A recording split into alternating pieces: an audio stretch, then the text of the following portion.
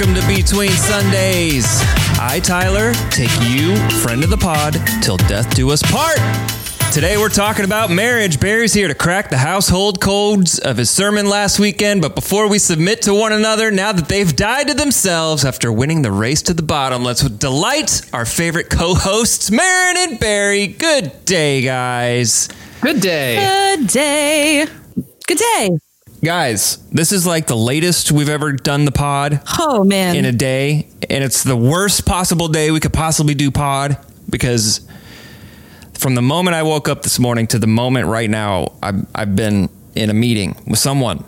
And Yes. here we are. And that someone is me. Yeah, Barry and I have been together all day. Yes. And are you guys going home after this? No. I am. I will be here till about 10 tonight. Yeah, see? It's Friends just of the one of pod. those days. So we got to summon the energy. One of For those the days. friends of the pod deserve our best, so we're going to give them our best. So let's do this, guys. All right? So what's new? What's happening? What's new? Well, I just told you guys this briefly right before we started, but I am going to be going home to likely 7 new foster rabbits in our home. Oh, my. We are taking in another foster mama who's 9 months old with her 6 brand new baby bunnies that were born yesterday. All right. When does it stop, guys? Like, don't Rabbits you already and have like camels? seven rabbits in your house? It stops when everybody starts spaying and neutering their domestic rabbits. It stops letting them go in the wild and starts actually caring for them like appropriate. Oh, yeah. Is the puppy, when does it actually stop for us? Yeah. Is the puppy ready for this? Is the puppy ready for... No, it's not. But it's like, so the situation apparently is that there's this... I don't know. So this woman somewhere who thought she was doing a good deed by helping these, I think like 6 rabbits. That was her own litter that someone was trying to get rid of. And so she was like, well, you can't get rid of them and you can't take them to the shelter or whatever. So I'll take them in. She took them in. But after 9 months, she never got them spayed or neutered. And so these bunnies, these siblings are now, the 4 of the girls all got pregnant. So there are now 4 pregnant bunnies and they're all giving birth right now because she didn't separate the boys and the girls. And so are you kidding? Now there are 4 litters that that's need just homes, science, man. You got to separate the boys from the girls. Yeah, you do. So anyway, we're going to take in one of these litters, and it's just hard when you're like, the last litter that we had, like they've all been getting adopted. The last 2 are with us. And so we only have 2 foster bunnies and they're bonded. They're sharing the same like pen. And it's so hard to hear that there's 4 new litters and we've got a whole room dedicated to bunnies. Why wouldn't we take them? So we're back Maybe at sometimes it, guys. you need a break. Third baby litter. So I don't again, know. I feel like we always need to keep a running tally of how many, where are we at? how many bunnies you'll have in your home and how many just creatures in general. Chickens. So the total number of animals in our household, in our homestead, will be 2 adopted rabbits, 7, 8, 9 foster rabbits, 1 puppy, and 6 chickens. God! I can't do math that quickly, so a lot is the answer. That's a lot. So then my other question is like the OG, Humphrey, right? Yeah. Like how does he handle all this like influx? He's been on a journey. The coming, guys. the going. I mean, like, I know that you keep the foster buns in a separate room, but does he notice that they're there? Does it bother him? How does this affect him? Is he flopping out? He's in the valley of bewilderment. He is. He's in the land between. He is. He started. I mean, he was just our bunny, just Humphrey and his mom and dad for several months, and it was awesome. It was amazing. He had the roam of the house. He was incredible. Perfect litter box habits. It was amazing. And then we brought in the first foster, and it's just been downhill from then until we brought Rue into his life, and he met Rue, and he fell deeply in love. And she's just been taking him on this adventure of self-discovery. He used to be afraid of walking on hard surfaces, and she wasn't. And so he's like been walking around the house singing like "You Make Me Brave" to Rue, and like learning about hardwood floors. And Goodness. but now, like, I love that they're singing worship songs to each other. To each other. Yeah. Well, they're bunnies. They don't. Beautiful picture of marriage. Now, like, we've got the puppy, and we keep them separated, but we've been slowly introducing her to them, and she's learning how to be gentle. I talked about that in the past, But anyway, all that to say, Rue's like totally cool. She's just like, oh, hey, look at this new creature. Let's just be friends. And Humphrey's in like a living hell where every time this puppy comes around, he's like, oh no, I'm going to die. And so she's teaching him even more how to be a brave young man. So the OG. Oh, Humphrey, so they arrived today. When did they get here? Maybe today, maybe this afternoon. So it's crazy. The beds are made. We got enough hay. Yep. Well, no, I have to stop and get hay on the way home until we order more from Small Pet Select, who we are now keeping in business. So wow. Well, I'm proud of you guys. That usually when I say because I remember you guys being like, all right, after this litter, like we might need to take a little break and. We did. Feel like our break was having only 2 foster buns for a couple of weeks. That was our break. When I say I need a break from something, that's code for like, never do this to me again. So I'm proud of you guys staying in it. Well, hey, it's marriage, man. We gotta stay true to our purpose as a couple. So here we are. Maren, what's new with you? Let's see. Kids went back to in-person school this week. That is the big news in the Gaffron household. I don't know what sound effect you just pressed. So that was Hamilton Southeastern. Yeah, I did. You'll have to listen to see what it was. Yes. Yeah, my kids go to Fishers High, and they both are back in that part-time kind of hybrid schedule right now. So a little bit of a rude awakening for them to get that. They were waiting for the bus at, I think, 6:40 a.m. on Monday. Oh. And it's pitch black. It's like my kids go to school in the middle of the night. Life comes at you fast. Yes, so they're adjusting, and we're all adjusting. It's just one more week of adjusting, and we'll see what happens from here. And what grades are they in? Is Jaden a junior? He is. It's college season. We got to start picking some colleges. College visits. Okay. Yeah. That's the next step. Has he ever even mentioned it, Maren? Is it even on his radar? Not. I mean, yes, he has, and no, he hasn't. I, like many kids his age, he's still trying to figure it out. He has mentioned names of schools that he's considered going to, but I don't think he quite understands the rigorous academic requirements for being accepted into some of these schools. I don't think he quite understands. And I don't think the school, and you respond with, I don't think they understand that this kid is a prodigy. Get him in a drum set. Yeah, I mean, I don't really know how to get him the I'm a prodigy scholarship. It's like a full ride to somewhere. Hey, I understand. Yeah. I understand. No, but it's good. Both kids back in school, like I said. That's it. Good. That's it. That's what's going on with us. What about you?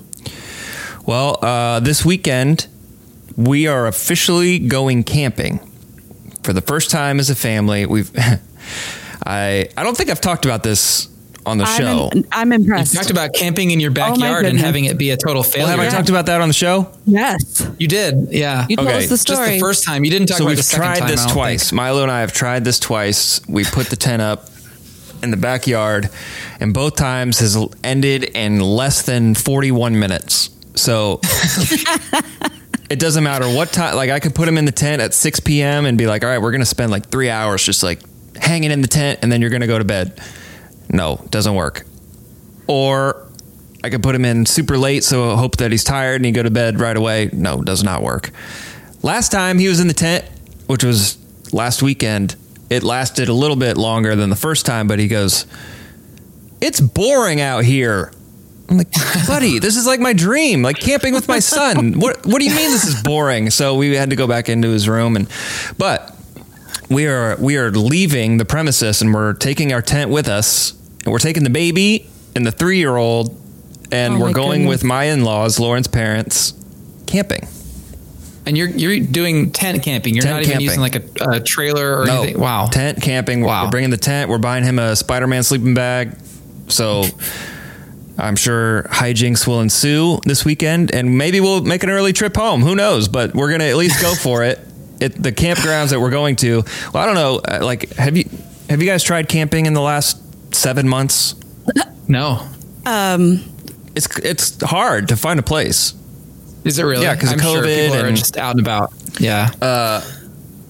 So we did want to find one that was like included like electricity, because the baby is going to be there, and Gotta have that sound machine. yeah, you gotta have, that's it. That's 100% the reason. So we're going to drive like 2.5 hours so that we can have the sound machine in the tent overnight. So that's what we're doing. We're bringing When bikes. are you doing this? We're doing it Saturday night. I cannot wait till next Monday. I need to know how this goes. We're all 4 sleeping in the same tent. It's going to be a wild ride. So that's what's up with me. I remain hopeful. Like each time the tent, every morning he wakes up in his bed and he's like, should we sleep in the tent tonight? I'm like, yes, we should. And so we go out there and it is an utter failure, but Just gotta keep trying. I remain hopeful. Keep trying. It'll probably be different with like the whole family there and not just having your house like 20 feet away. Yeah, that's my hope. Yeah, there It's is like, no buddy, option. we're to 2.5 go hours to away. Buddy, You have to cannot do go this. bed. Yeah. Good So- for you. And good for Lauren. I mean, to me, I know that people camp all the time, but to me, that is like the We most don't. adventurous thing. Like, wow, she's taking the baby Yeah. camping. Yeah, you hear that, Whoa. Jed? I'm doing some physical stuff with my life. Going camping. And with your family. Yeah. Wow. So that's what's Wow. new with us. We're doing that. Lauren and I have only been camping together one other time, and it was a success. We enjoyed it, but she's not a camper. Wow. Yeah. So Yeah, Jed sure. and I have been camping never. Not one time. Not your jam. No. that was Barry's 5th principle for a godly marriage: Camping. go camping. Camping. Yeah. Oh yeah. Speaking of godly marriages, Barry, you spoke Yeah. week 3 of our current sermon series, If You Only Knew, where we're focusing on different milestones that you go through or people go through in their lives. First week, we focused on caring for aging parents. Second week, we focused on parenting adults as children. And this week, we're focusing on being married. Not necessarily getting married, but being married and marriage. And so you gave the sermon this past week. Do you mind sharing, if anybody's has not yet listened to it, what the big idea or what you hope to communicate through your sermon this past weekend? Yeah, for sure. And I pointed it out, I think in one or maybe 2 of my messages, I pointed out the fact that, we're talking about turning points, which makes it seem like we're just talking about like, oh, maybe your first year of marriage, but really like every single day of a marriage is a turning point in a sense. It is every single day of a kind of a marriage new- is like a a year new of beginning. marriage. Is that what you mean? I'm not saying that. Oh, I'm just saying something else. I'm just saying there are plenty of transitions in marriage, and it's not just a one-time thing, and then you're married and everything's just normal. Yeah. So, I was, we were working through Ephesians 5 and 6, which is, Paul is using the format of a household code to talk about like, how are we supposed to live with one another in this world. And so when he talks about husbands and wives, he essentially he says to the wives, look, you got to submit to your husband. Don't just try to go it alone. You can't do that. But the husbands, he basically says, look, you need to die to yourself. You've got all the power. You've got all the strength. You need to love your wife the way that Christ loves the church. You need to love her with self-giving love and self-sacrificial love and lower yourself. And so basically what I was saying is that Paul was essentially describing marriage in using his favorite way of thinking, of a self-sacrificial, Christ-like agape love. And so I basically summed it up by saying, look, a godly marriage is a race to the bottom where both people in both couples or both individuals are working to outdo one another in love and self and surrender and lifting the other up and essentially continuing to work their way down and down and down into the point where they are looking more and more like Jesus in their love for one another. And then I gave some practical ways of thinking about what that might look like in our modern marriages today. And one of those was kind of to everybody, how you can support and lift up marriages around you. So that was it. Well, and I had lunch with a friend who's not married right after service, and she sat with my family while we listened to the message, and she said, really all 4 of the things that you shared apply to everyone, not just to married people. That really isn't the name of the game as it pertains to self-giving love. It's just a race to the bottom for everyone. That applies to marriages as well as everybody else. So totally agree. That's a really good point. Yeah. I feel like with all of these, parenting adult children, caring for aging parents, each one of these little life snapshots, synopses that we've given, it could be easy to not identify with them. But I feel like, as my friend pointed out, even as a single person in this sermon about marriage, that no, this applies to all of us. Yeah, I think we've done a good job. I think we've done a good job of that each week, where it's like we're talking about caring for aging parents, but if you're the aging parent, this has something to do with you. Like, it's not just for the person that doing the thing. There's a role to play for everyone, and this is no exception. I agree. Right, or if you're Jaden and your parents are young and robust and beautiful and hip and cool, it has nothing to do with you. But maybe someday, if I age, you'll know how to care for me. Shots young fired to Jaden again, man. Yeah. Jaden and his robust parents. Robust, yeah. Barry, when you started the sermon reading in Ephesians about, wives, submit to your husbands stuff, I had like a visceral negative reaction. And sure. I've seen personally up close, like friends who have been damaged by this, and you addressed it. And I was like borderline, like, oh man, are we talking about this now? And, but I'm really, really proud of how you changed the narrative of that, of what I assumed we would say. And I guess my reaction, or my approach to things like that, these controversial scriptures, I probably would have just been like, let's veer away from that. But you addressed it head on. You're like, this is super important to talk about because I know that this has been a problem. Why'd you feel it was so important to start? I mean, you started the sermon that way. So why'd you think it was so important to do that? Yeah, good question. Well, I mean, Scripture says it. The Bible says it. We have to wrestle with it. We can't just, ignore parts of Scripture because they don't necessarily make us feel comfortable. I do that all the time. I know, but just kidding. To me, well, maybe, okay, this is a bigger question. We probably don't need to get all the way into this, but just when it comes to me and my approach to Scripture, you may not think this, but I'm a very skeptical person. I'm very skeptical. I question everything, and you need to convince me of everything before I'm going to say that I believe it, or say that I am going to give my life to it, or that I'm just going to take it. I don't take things at face value. I'm going to question it. Prove it to me is kind of my mentality. And so to be a pastor who takes Scripture and says, with a skeptical mindset, I don't want to just take things and say, well, it says it, Bible says it, I believe it, that settles it. Like, I want to know, why would this be the case? Why would God's Spirit breathe through the Apostle Paul to say these words?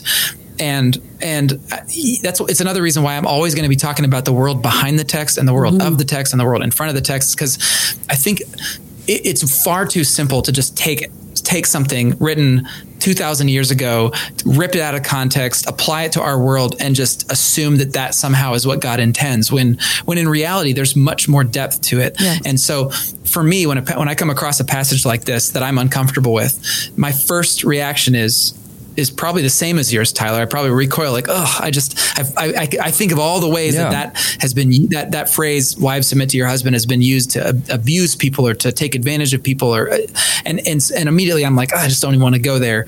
But then I realize, wait, like, this is in here for a reason. What could that be? And so ultimately, as I talked about sort of the world behind the text, in my takeaway is that really what this is about was a radical redefinition of love on the husband's part. That's what this whole passage was about. And it's crazy to me that we make wives submit to your husbands the big takeaway from this passage, because in his time, what he was saying to wives, nobody would have batted an eye. It would have been like, okay, well, yeah, sure, of course that's how it should be. But then he goes on this whole thing about husbands giving their lives for their wives. And it would have been, of the whole household code, in my opinion, it's the most shocking radical thing that he says.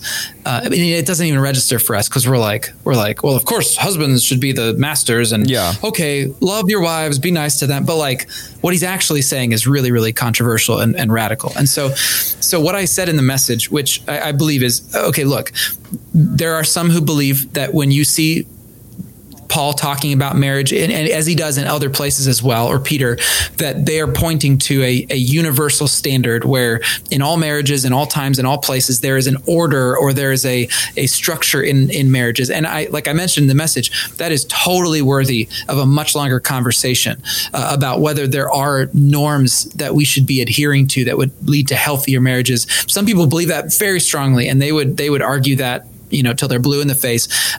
But what I acknowledge is, look, we, just as the way that our culture is right now, the cultural norms are different than they were in the ancient Near East. They're different than they were 60 years ago. They're very different. So setting aside for now the question of what the proper or ideal roles in marriage are supposed to be based on gender. Yeah. What is this passage actually calling us to in all marriages at all times, for all spouses, for every husband, for every wife? What is it actually calling us to?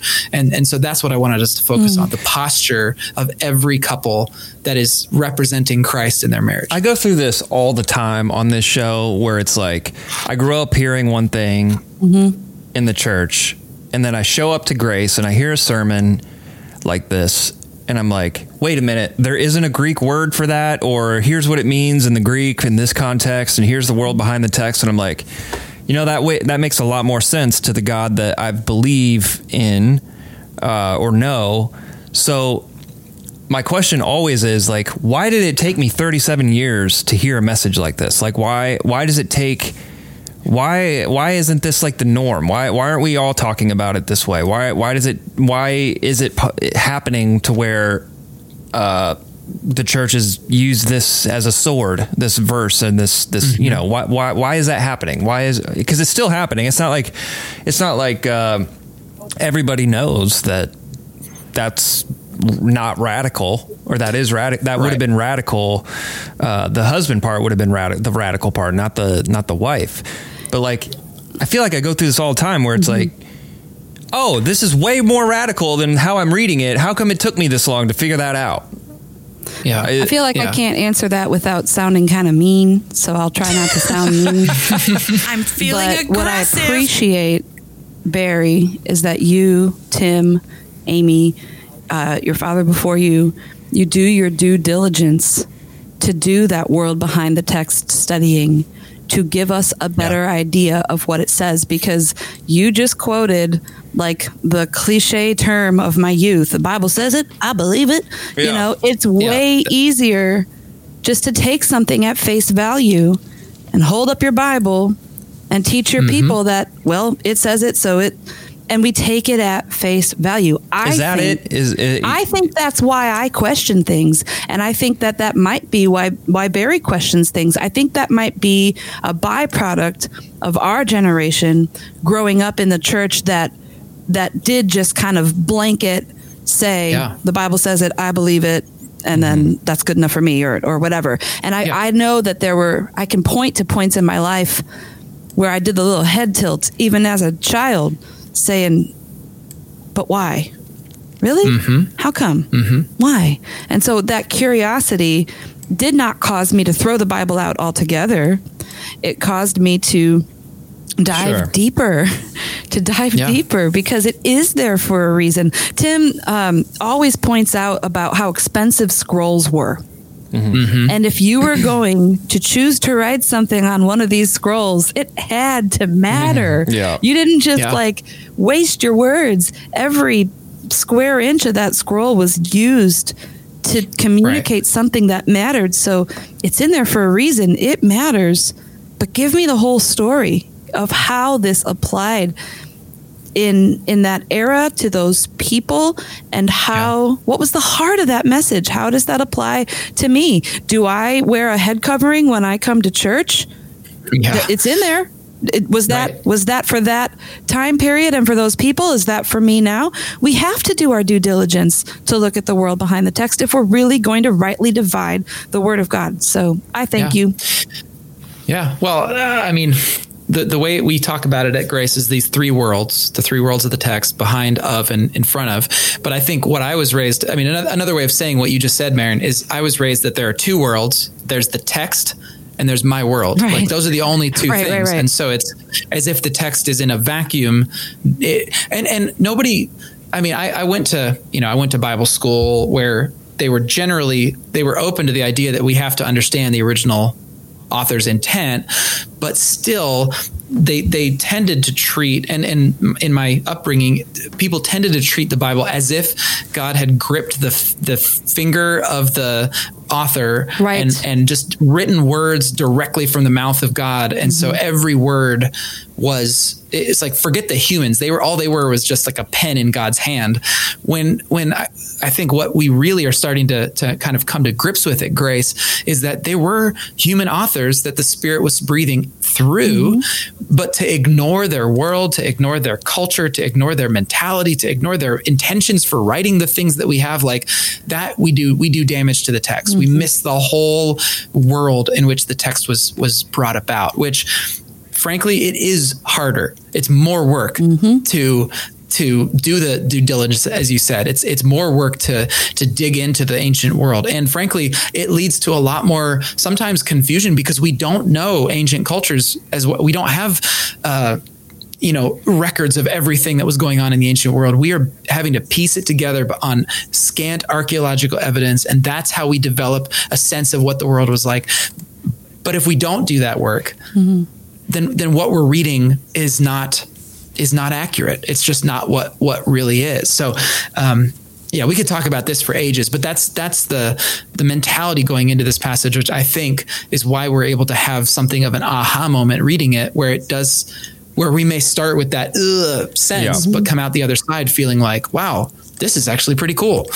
Yeah. So this is one of the most, I don't know, like direct or called out. I felt called out, like the most like direct or called out sermons that I've seen you preach. Like, and maybe I'm just not, it's just like recency bias. Maybe you're just not a good husband. No, maybe it's just recency bias where it's like, when you started going through like the principles of, or right before that, you were like, husbands, if you're reading this and you feel this way, maybe you need to treat your wife different, or like stop abusing, and all, you like, wives, this is what this means for you. If you're sitting here and you feel this way, this is probably what this means. And for the first time in a while that I can remember, I felt like, oh, he's talking to me. He's like pointing his finger at me. And I really appreciated that, because I think a lot of times it's easy to be like, if this is, like we're beating around the bush a little bit. We're dancing around like how we all ought to act and how maybe some of us don't or some of us do. But you're like,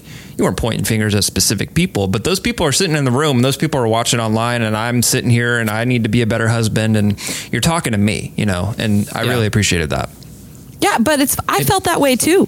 So I think because you addressed husbands and wives in equal measure, there were parts of that message that made me say, uh-oh. Yeah. This is going to be really convicting. Jed's like giving you the nudge, the elbow. I did hear of a couples who were like either talking during the sermon to each other, nudging each other, or actually texting each other they might have been in different spots, but they were both watching it. Like, how do you think I do about this one? Do I do this one well? And, at least they're going that way instead of being like, you really got to work on number 3. Okay. Oh, I did hear one member of a couple say to his wife, you really should listen to this message. This is a really good one for you to hear. I heard that. Jed and I went out for dinner. We went out for dinner Sunday night with another couple from Grace, and one had seen the sermon and the other hadn't, because they were volunteering in childcare. And I could just see them like deferring to one another, even in like, oh, I'm sorry, I interrupted you. You were talking. What were you saying? Just like the little things that happen in conversation. And I just kept saying, swim to the bottom, y'all. It's a race to the bottom. Oh, that's funny. Let's talk about that term for a minute, because race to the bottom, Barry, you've said it for a while. You bring it up a lot. It's like the self-giving love. It's like race to the bottom is something is like becoming part of our. It makes sense to me, but maybe it doesn't make sense. No, it totally makes sense. But I think whenever we say it, we need to continue to define it, because a race to the bottom is starting to feel like horizontal gravity, where it's like right, a phrase that we use that doesn't actually mean anything. I don't know if anybody knows what it means. Like, do I need to lay down horizontal gravity? What's happening here? So I feel like we need community member to know what that one means. The horizontal. I'm in Covenant Community, and I still don't know what that means. Horizontal gravity. What does that mean? But like, we always got to define it. So can we spend just a minute defining like what race to the bottom means? Yeah. What do you guys think it means?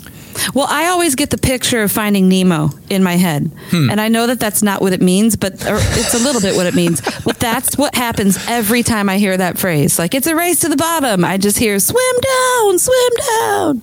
Oh, yeah. Yeah, when they're trying to like break free Describe from the scene. net. I'm sure there's probably a few people who haven't seen it. Can you describe what happens? Well, isn't it like all these fish get caught in a net and they're trying to like break free, and they realize that if they all choose to swim in the same direction, they can like capsize the boat, overcome the net that they're trapped in. Swim down. Yeah. So I know that I'm just saying exactly that's right. I've seen Finding Nemo dozens of times in the last 6 months. So a race to the bottom is like, who can outserve?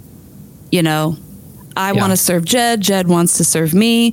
Who can out humble? I want to be humble to Jed. Jed wants to be humble to me. And ideally, in a perfect world, that just is the greatest relationship ever heard of, ever known to man. Us both just out serving one another on a daily basis, out delighting one another on a daily basis. So when you race, when you win the race to the bottom, you get a trophy that says you are the most humble. And therefore, the most highly exalted. Yeah. There you go. Yeah. Yeah. I think that's exactly how I think of it, Marin. It's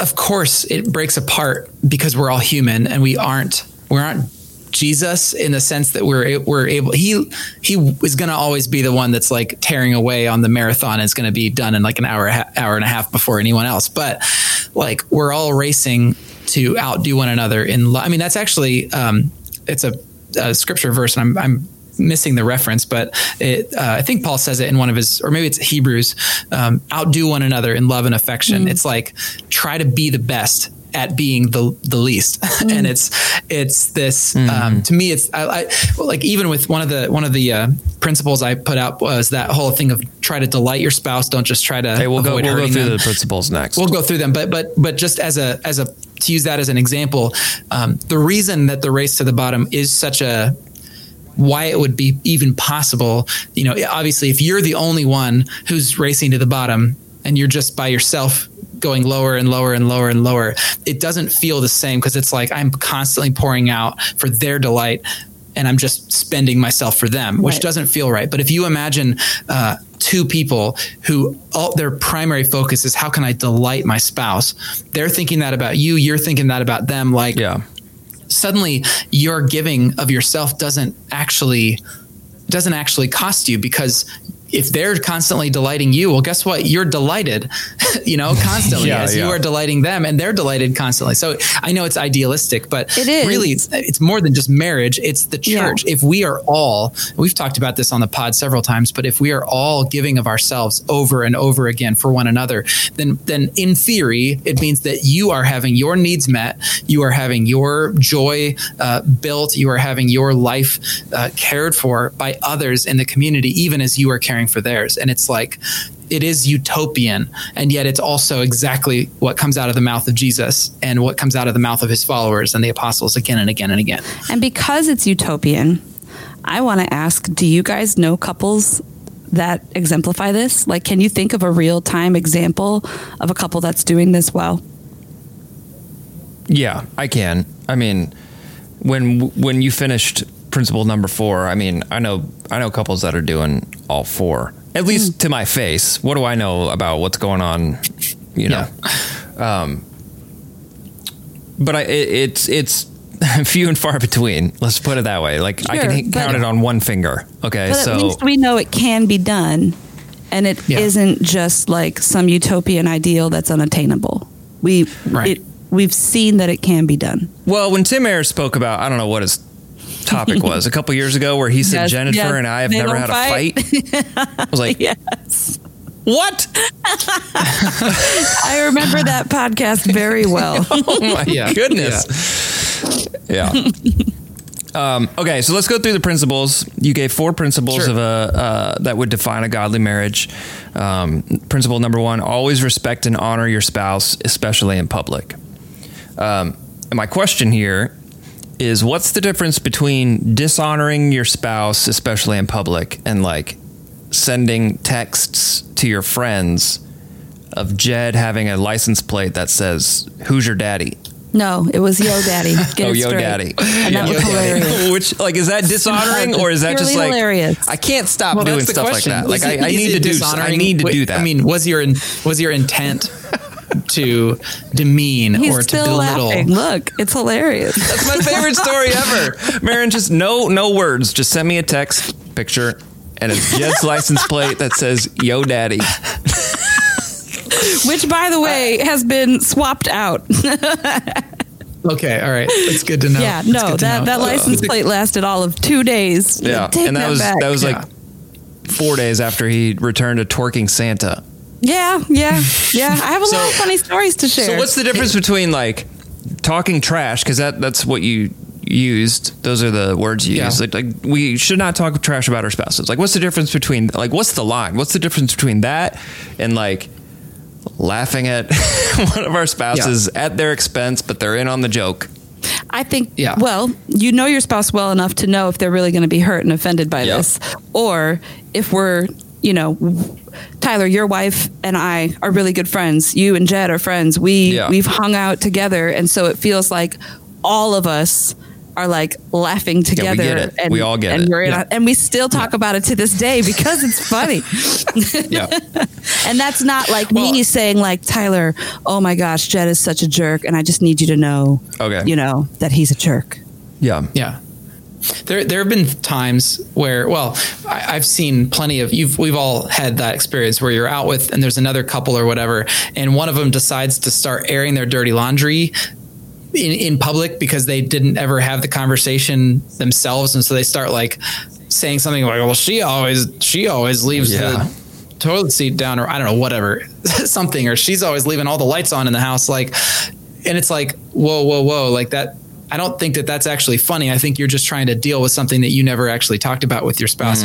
That's one example of crossing the line. But then there's other times where even innocently, you may accidentally disrespect or dishonor your spouse. Like there was this one time that Liv totally innocently was just like teasing me about something with other people. Most of the time, she and I tease each other all the time. Like when we're with her family, we'll just relentlessly mock each other because we know it's a safe place. We know the spirit of the other person. We know we're actually like, we're just having a good time and laughing. But there have been times when we've accidentally said something. Liv made a joke a couple months ago, and it actually hurt me and made me feel insecure and made me feel like, because she accidentally, without realizing it, pressed on an insecurity that I had. So we talked about it later, and she apologized and said, I'm so sorry, I didn't realize that was so. And so, anytime that type of thing comes up again, she now knows I don't do that because I don't bring that up because that's not something that it doesn't honor him. It actually makes him feel Well, and worse. that's And so, a very realistic picture of marriage, because we're never going to go through all of life with anything, a friendship, a marriage, a family relationship. You'll never go through life, never ever incidentally, hurting somebody's feelings. Like it's bound to happen. And the way that she handled that seems like the best case scenario. Once she realized that it was in any way damaging to you, she apologized for it. And now she knows that that's not how that goes. Yeah. Well, and I mean, another principle that I didn't put in there, but I was thinking about putting in was something about like relentless authenticity or honesty, like being able to genuinely speak. I kind of transformed it into the moving the heavy rocks thing, but being able to genuinely speak to one another about, like, she could tell after that happened that I was kind of moping a little bit, and she was like, "Hey, what's up?" at that moment, it was this. It was like the question in my mind was, do I go there or not? Mm-hmm. And we've gotten to the point where we trust each other enough to always go there. Now, I'm sure there's probably a few instances where we don't, but like 99% of the time, we just are honest with one another. And I don't know whether that's because we're just uniquely wired in that way or what, but like that's a distinctive of our marriage. And so I was able to tell her, well, when you made that joke, like, that makes me feel like trash because that makes me hits on this insecurity, and it reminds me of things that this person said to me many years ago and whatever. And so I'm able to go there, and then we can wrestle with it. And I can hear her heart. She's like, I did not intend for that. I'm so sorry. But and again, like I said later on, taking responsibility for her actions, she said, like, I'm sorry that I hurt you. Not that I didn't, you shouldn't be hurt by that. She said, I'm sorry that I hurt you. And we were able to work through it. And so, that's what it is. Principle number 2, seek to delight your spouse. Don't just avoid hurting them. And that's when you showed the TikTok video, which big ups to you from the Gen Z. From what I hear, by showing that video, I accidentally tapped into a brand new trend, which is of people recording that exact type of thing where they do or give their significant other their favorite thing or things and then record their reactions. Apparently that is a brand new trend that I accidentally was on the very cutting edge of by showing that. So I'm very cool is what I'm trying to say. I'm very hip. I didn't see that video. My wife showed it to me as we were talking about the message, and that's why I showed it. My question here is, what if the things that delight your spouse cost a lot of money? Because that video, it was like, let's go shopping and let's drop money, a ton of money. You know what, Tyler? Then you work hard to save the money. Oh my goodness. So that a day like that can happen at least once a year. That's what you do. Once a year.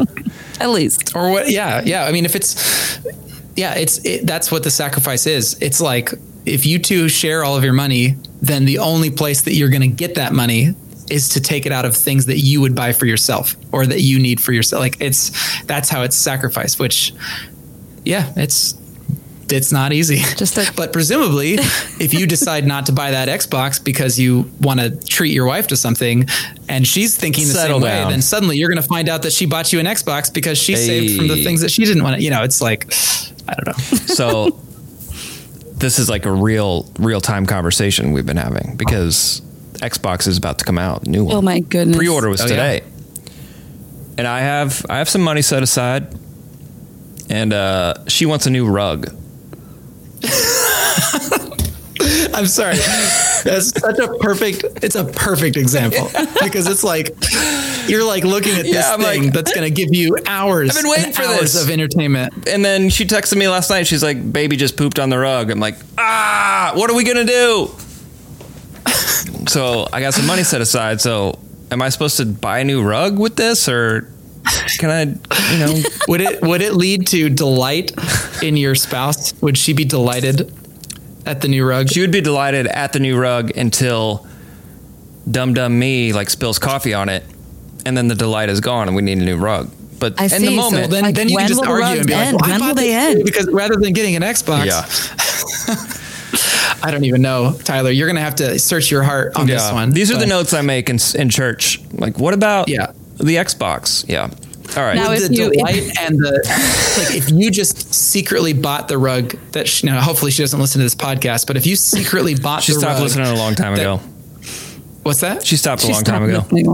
Okay, all right, good. So if you secretly bought the rug that she has been longing for, that she's been like eyeing and looking at, and you just like, it just showed up at the house and you're like, hey babe, by the way, I got you this, and I decided not to get the Xbox, I got you this. Would the amount of delight and cachet that you would gain with her, would it be worth the extra 6 months or whatever that it would take for you to save back up to get the Xbox? That's the question you have to answer. And if you bought the Xbox, I cannot disclose how I did acquire this money. If you bought the Xbox, would it turn into a boulder? Oh, and then Marin, don't come in here with this. Heavy lifting. Don't come in here with this because. All right. Also, I got it, guys. I got it. Your wife is pretty awesome. Yeah, and I know that she deserves a rug. That's for sure. It's also the little things that just delight her and bring her joy. It's the whole Also, family like, room. I came home the other day to a rise and roll donut. See, I can do that. No problem. Like you, I was just as happy as if you would have bought me a new anything because that donut is so good. I did the Reese's steak and shake the other night. I don't get it, but Maren, Liv is like that, where literally any gift is like I bought her a new rug. Like she's, I use those candles as an example in my message, right? Yeah. And she was genuinely delighted. Like she was so excited. I showed her which ones they were after service, and she was like squealing with excitement. Literally, I do not understand whatsoever, and yet it works. And so like, okay, I know I occasionally, and the other day I came home from preaching or last weekend or whatever after hosting. I picked up food on the way home, and I got home without asking, and I was just like, "Hey, babe, I got you this food because I knew you were working and maybe you hadn't gotten food." And she it was as if I had bought her the moon. She was so excited, and I'm like, "Okay, I don't get it. Yeah. I don't get this gift thing, but I'm just going to keep trying." Well, and the video was cute. Kind of just talking about shopping and stuff. But if Jed were to say to me like, "Babe, I'm going to ask you about your day, and then I'm just going to look you in the eyes and listen to every word that comes out of your mouth." I'm going to ask follow-up questions about your day. So delighted. And then if he was like, "Oh, Mary's calling her whole family out in this pod, man. Oh, hey, If can Jed I would help just you do cut this that one bell thing. pepper?" Yeah. You want me to get the water started for you? Okay. You're like, you'd cut that pepper for me? Oh man, these stairs look dirty. I'm just gonna sweep them for you. Delight me. Oh man. So I think, would you guys say American culture, super easy to apply that mindset to your kids, not super easy to your spouse? Like it takes work with the spouse. Like when I go to Target and I'm like, I need some golf balls. I need to go buy some golf balls. And I walk past the Disney Pixar Cars section of Target. I'm like, oh man, Milo would love this thing. I'm going to totally not get what I want so I can get this for him because he would love it. Like that's a no-brainer for me. I do that all the time, but doing it with the spouse it takes more work. I don't know. I think you just brought something interesting to light. I agree with you that maybe it's easier for your heart to do that for this tiny little piece of you. Like he's literally a reflection of your face, and it's almost like buying something for your son is almost like buying something for you because you get to see the joy on his face, and you get to play with him or whatever because he's part of you. He's an extension of you. I think if we could view our spouses as part of us, as an extension of us, it might lead more to that feeling of ease, like, oh, it's so easy to spoil my husband because he's a part of me, or even do unto others as you would have them do unto you, like, or love your neighbor as you love yourself. Like they can become an extension of who we are. That's good. Does that make sense? Yeah, that's good. Yeah. All right, principle number 3 of a godly marriage is to commit to doing the heavy lifting together. And this is where you use the stone illustration, but can you kind of expand on what that means? Yeah, I'm using an analogy, which is not really from the passage, but it's just one that I think is apt, that stuff comes between us. Like when you're married, just your life involves a lot of things that put a wedge between the two of you. And I'm using the analogy of like a big heavy stone gets dropped right between you. The Xbox. Yeah. Or like your fridge stops working, or you have a fight, or your in-laws are being a pain. Like it could be, or a kid is sick, or your puppy is a puppy. Like it could be anything. It comes between you, and you have a choice every single time that happens, whether to deal with it and actually like do the heavy lifting to remove that stone, or to just ignore it and put it off for another day. And the danger of putting it off, of course, is that every time a new stone gets added, you're building a wall, and it doesn't take long before you can't see over that wall, and removing the stones becomes a monumental task versus a daily chore, and a chore is probably too small of a word, but it takes effort. It takes intentionality on both your parts to say, no, we're going to deal with this together because it shouldn't be between us. And so I used the example of like, it's having that conversation before bed when all you want to do is just go to sleep, but like you really do need to deal with it right now. I gave a whole list of examples, but it's doing the heavy lifting. Maybe it's seeking counseling because you need help even knowing how to do the heavy lifting. That's what I was thinking. I can't lift a boulder. Oh my goodness. I can't. I can't. I need help. I need tools that I don't possess. If I'm going to remove something that big from my yard, let's say, I can't just go move it by myself. Really, even if Jed and I were to like team lift, we still couldn't lift the boulder that's in the corner of my yard. So he can do you'd have to call in the specialist, to come and help you with that job. And I think people need to go there more often or be willing to seek help more often.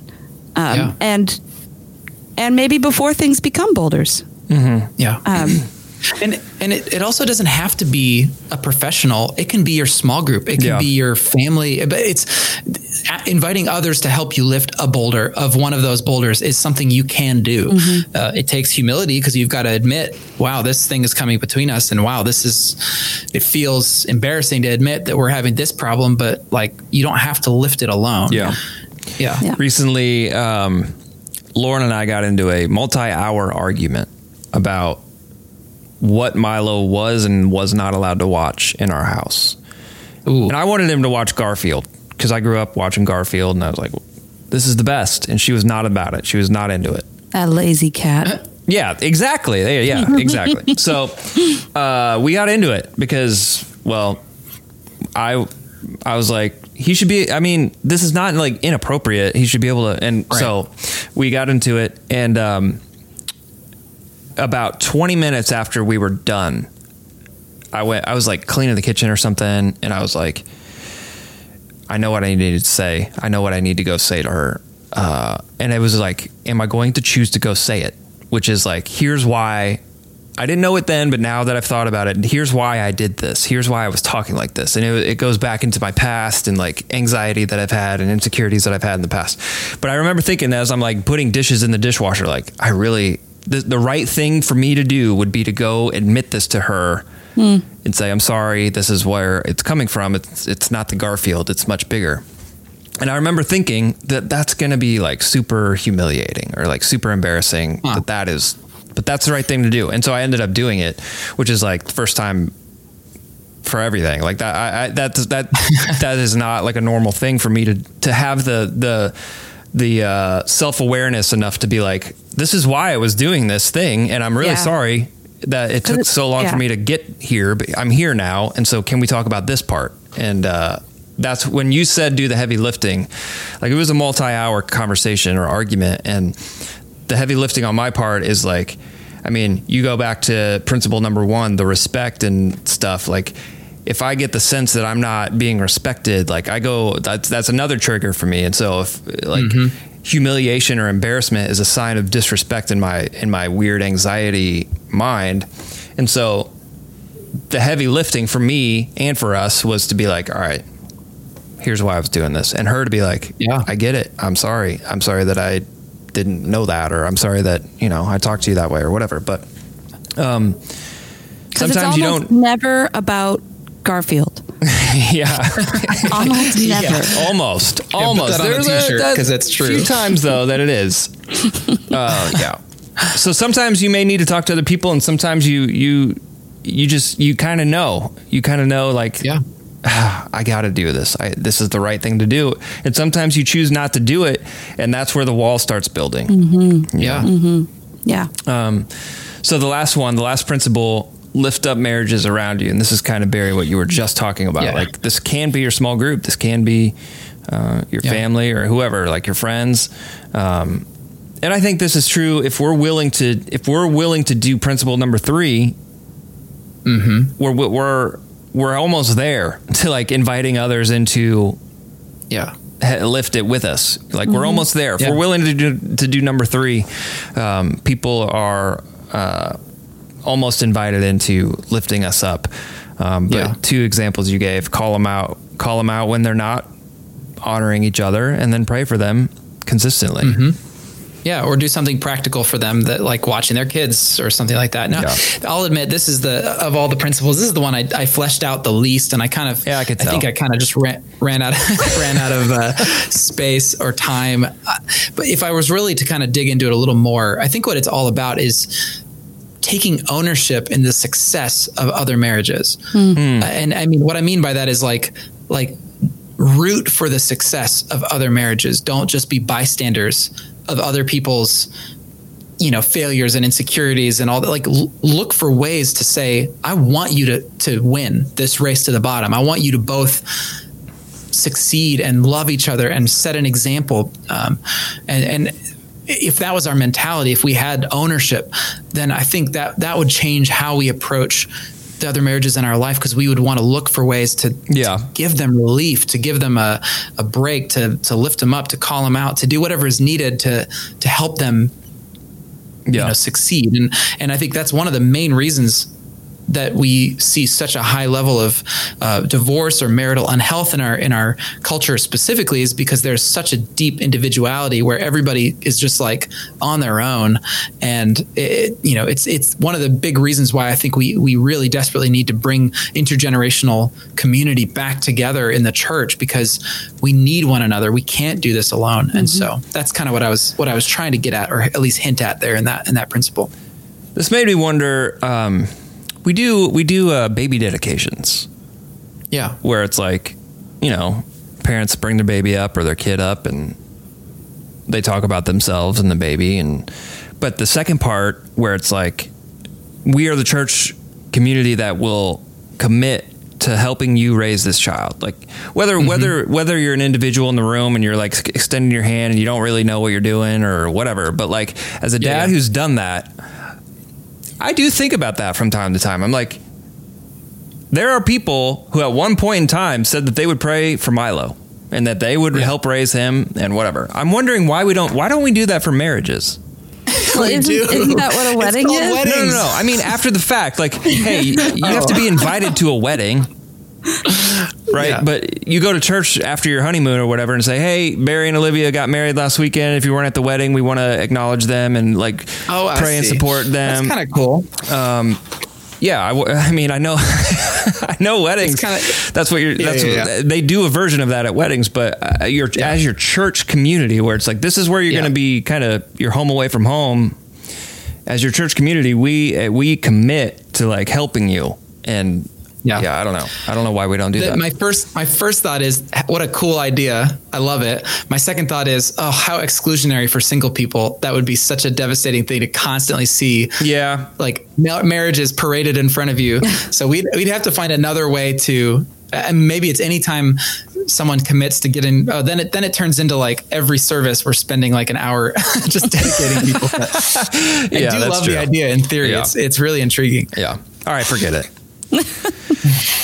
All right. So these are the 4 principles of godly marriage. And we talked about racing to the bottom. I loved how you ended it. You said, as a reminder, like all of this is a race to look more like Jesus. And when you put it that way, like all 3 weeks is that it's a race to look more like Jesus, whether you're caring for an aging parent or an adult child or, married to a spouse. Like that's what this is. It's self-giving love, and it's a race to look more like Jesus to the people that you are around and that encounter you. So I really loved how that's how you ended it.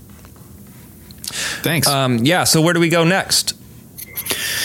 All right. So this coming weekend will be our final week in the series. We're going to talk about, when the bottom falls out, when you hit the wall, when the dream dies. I'm not sure what the official title is going to actually be or what it ended up getting in the system as, but it's basically just when you hit the wall, when life does not go the way you expect, and suddenly you find yourself in a crisis, in a time of pain, in a time of grief or loss or confusion or whatever, hardship. What is our posture to be in those moments? And it'll be interesting. And you can pray for me, because one of the challenges I have with this topic is that, I mean, compared to many of the people in our church, I have lived a charmed, existence where I have had very little hardship. Now I've had some self-imposed hardship, like the Hot Ones challenge I just did yesterday. Did you hit the wall, Barry? Did you hit the wall? I hit the wall. The bottom fell out. Believe God. But self-imposed hardship, like traveling and being in, isolated in other countries and having to deal with, but that's not the same as like life slapping you upside the head. So I'm in the same way that I felt a little insecure preaching about marriage as a person who's only been married for 3.5 years. I feel a little insecure preaching about hardship and a response to the brokenness of our lives when I've yet to really taste deep grief and all of that. So I'm really going to be leaning on the wisdom of people around me who have experienced that, what I've learned from them. And of course, trying to just really plumb the depths of Scripture and similar to. So anyway, pray for me. But I think what we'll end up talking about is going to end up still provoking some good conversations, and it really will be more about a posture than about me like bestowing my top tips for hardship survival. So that's good. All right, we'll look forward to that. I will be full of camping stories next week. But until then, Marion, will you please send us out? I will. Do justly, love mercy, and walk humbly with your God. And we'll see you on the other side of Sunday.